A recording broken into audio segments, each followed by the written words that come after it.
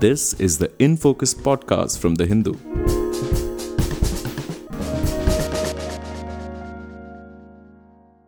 Hello and welcome to the Hindus in Focus podcast with me, Amit Barua, your host for this episode. The sudden televised withdrawal of the three contentious farm laws by Prime Minister Narendra Modi on November 19 was as dramatic as pushing through the three bills by voice vote in the Rajya Sabha in November last year.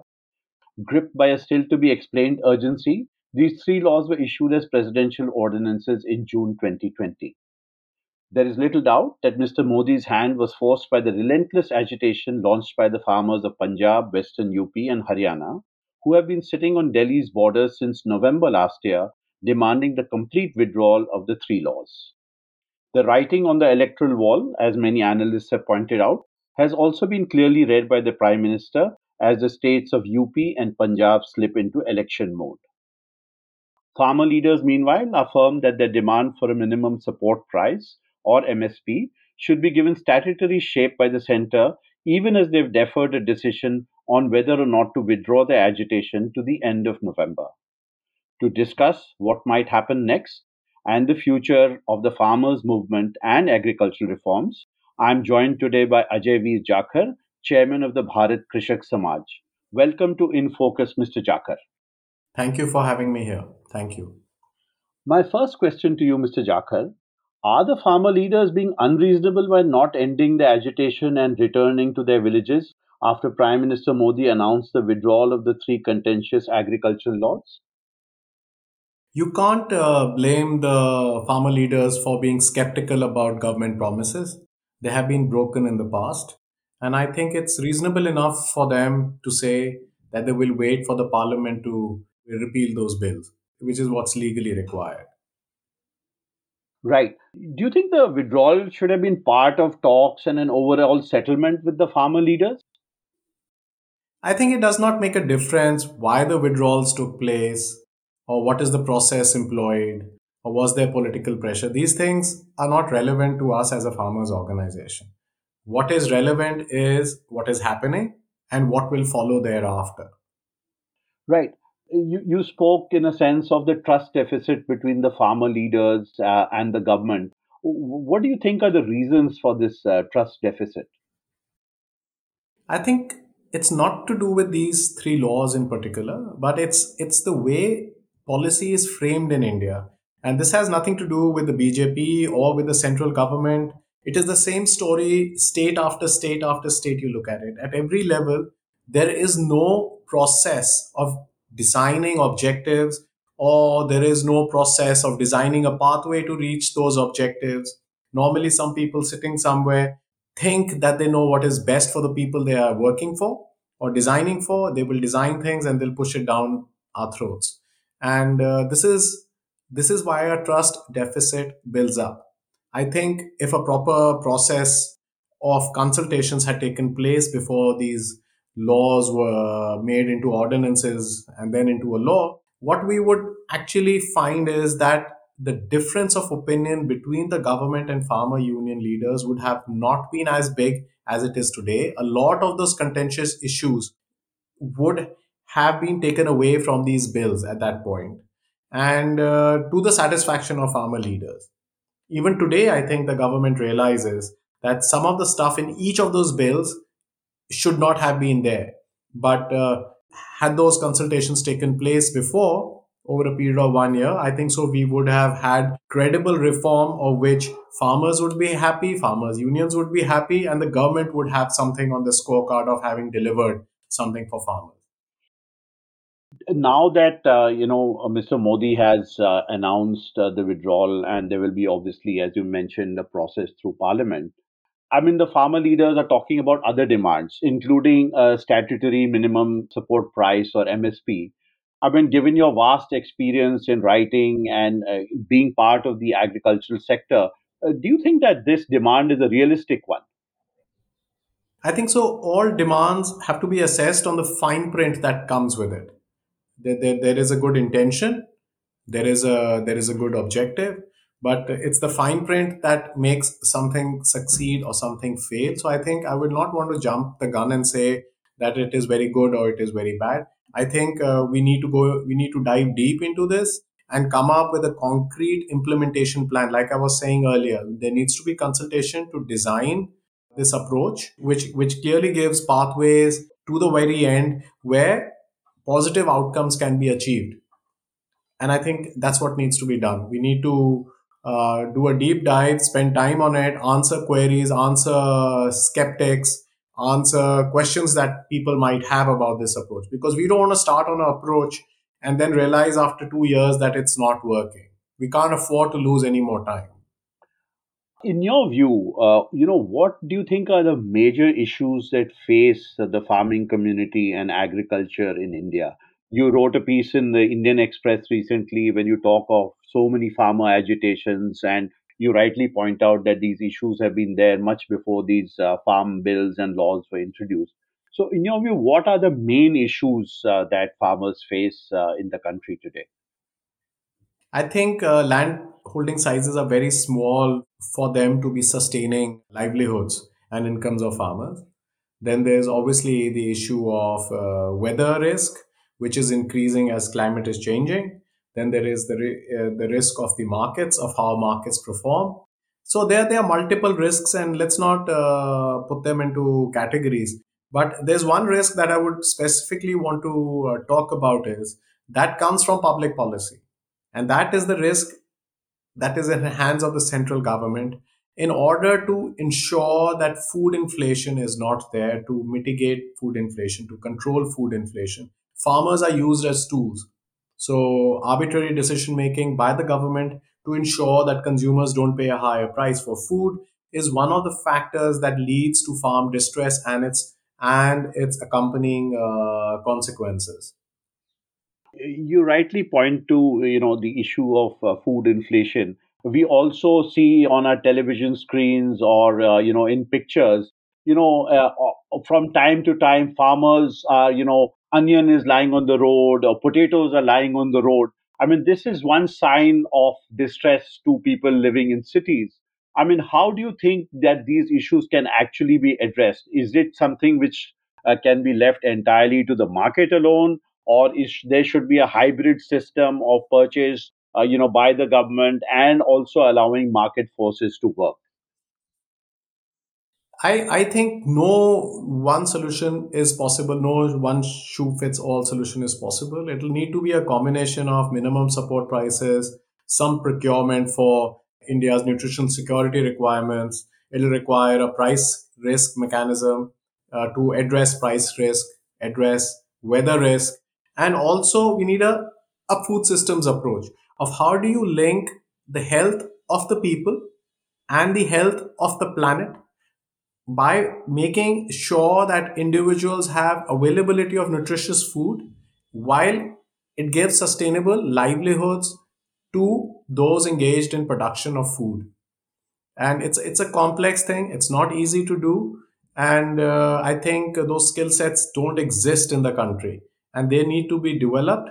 And this is the big problem of going ahead. We need to design a food systems approach which looks at all these issues with the same lens, rather than designing a MSP separately, a weather risk separately, a price risk mechanism separately. We need to look at that in one lens. I just want to add on this that the difference we have as a farmers organization with the government and with the media which supports the government is that they truly believe that India is a food secure country, while we as a farmers organization believe that this is a big illusion. We seem to be food secure because people in the country cannot afford a nutritious meal today. Tomorrow, when the demand for food goes up as the economy improves, and on the other hand, we have the climate emergency, which is already coming in, which is already seeping in, which impacts production of food, increases price and weather risk, fluctuation in prices. I think we are in some really tough times, and the government is not prepared for it. And when I say the government, I specifically don't mean the politicians, because politicians come and go. I'm more focusing on the scientists. I'm more focusing on the agriculture research system, and I'm more focusing on the bureaucracy. In 2016, Mr. Jakar, the Prime Minister, spoke about doubling farmers' income, something you refer to in your article as well. And the deadline for achieving this is August next year. Do you think that there has been enough preparation, and you think the country is it likely to be able to meet this goal of doubling farmers' income by 2022? I don't want to crack jokes on the podcast. I don't think so. It's possible. I think so. You should be asking the government how they're going to deliver this. I personally don't think it's possible. So, I mean, these are some of the issues that farmers have been talking about, that, they need to be part of the process to take decisions about themselves. So, how, given that there is a distrust between the farmers now and the government, though there were several rounds of talks and dialogue during the agitation, I mean, what is it that the government can do or the farmers' organizations can do to remove this distrust? I think the government is under the illusion that its programs are working very well. It genuinely believes. So let's start with the assumption that the intention of the government is good. I mean, as a farmers' organization, I would say every elected government's intentions are good to help its citizens. How they want to achieve something, they will choose a particular path. And the governments keep believing that their path is the right path. And we never get to meet getting positive outcomes as envisioned in those programs and policies. So to build trust, I think so. What is really important is that the government asks the stakeholders, not even stakeholders, the beneficiaries of each program, to assess those programs. So the government knows the real story about the delivery. We cannot expect government officers to allow beneficiaries to do an assessment of the programs they are running. It's never happened in the world. And this is the important part, an assessment of programs by the intended beneficiaries for the government to take learning from it. I think the government should not shy away from it. I think it's the bureaucracy which does not allow this to happen because it will bear all the skeletons in the chest. Right. This point you make about the bureaucracy and the scientist community, I mean, given still India's economy is so heavily dependent on agriculture, how can we breach this so that the delivery mechanisms for the farmers improve in a way? I think so. We just we need to spend time and money. We need to innovate process policy making. We need to innovate in the how does policy is made, how is policy making done. We need to have innovation there, and if that process is good, I'm sure programs can be designed. I'm sure programs can be designed which will lead to positive outcomes. And would you say, I mean, given the fact that the entire world is now focused on climate change, I mean, the issue of overuse of fertilizers and chemical pesticides and the extreme weather events that you referred to earlier, you think farmers are aware of these issues, and, are they interested in addressing them? I think so. Farmers are aware of the issues. Farmers are very receptive to new ideas, to new technologies, which has been seen over the last many decades. Now, the question is, can the government design that transition to regenerative agriculture? Can the government design not only the transition, but to address the pain that will come with the transition? Every transition will have winners and losers. And people who lose out, their pain needs to be addressed, their loss needs to be addressed. And that requires a policy, that requires an identification, that requires independent assessment. And that's the crucial part. It can be done, but it needs to be designed and it needs to be an end to end solution. Mr. Jakar, we saw in, I guess one of the sort of benefits of the farmers' agitation has been that all these issues are very much in the public domain.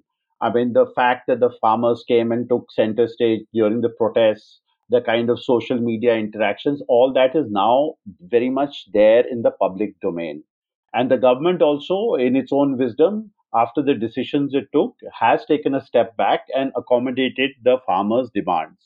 Now, what do you think is the way forward? what is it that can be done together? I think the government has already announced a committee to recommend the way ahead. I think if that committee was not too big, I think if that committee was a small committee with stakeholders on both sides of the fence, it would be nice. They could set up different committees for different issues.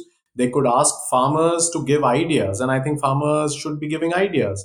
If a particular organization is suggesting for a particular action to happen, then that organization should volunteer to give detailed plans of how that particular action can be rolled out for the government to assess it. So, in your view, how likely is that? I mean, do you see that are the kind of attitudes?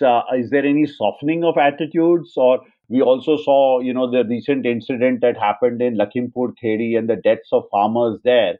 Clearly, those kinds of incidents are not going to lead to a softening of approach. I think there are rogue elements in every government, in every establishment at every level.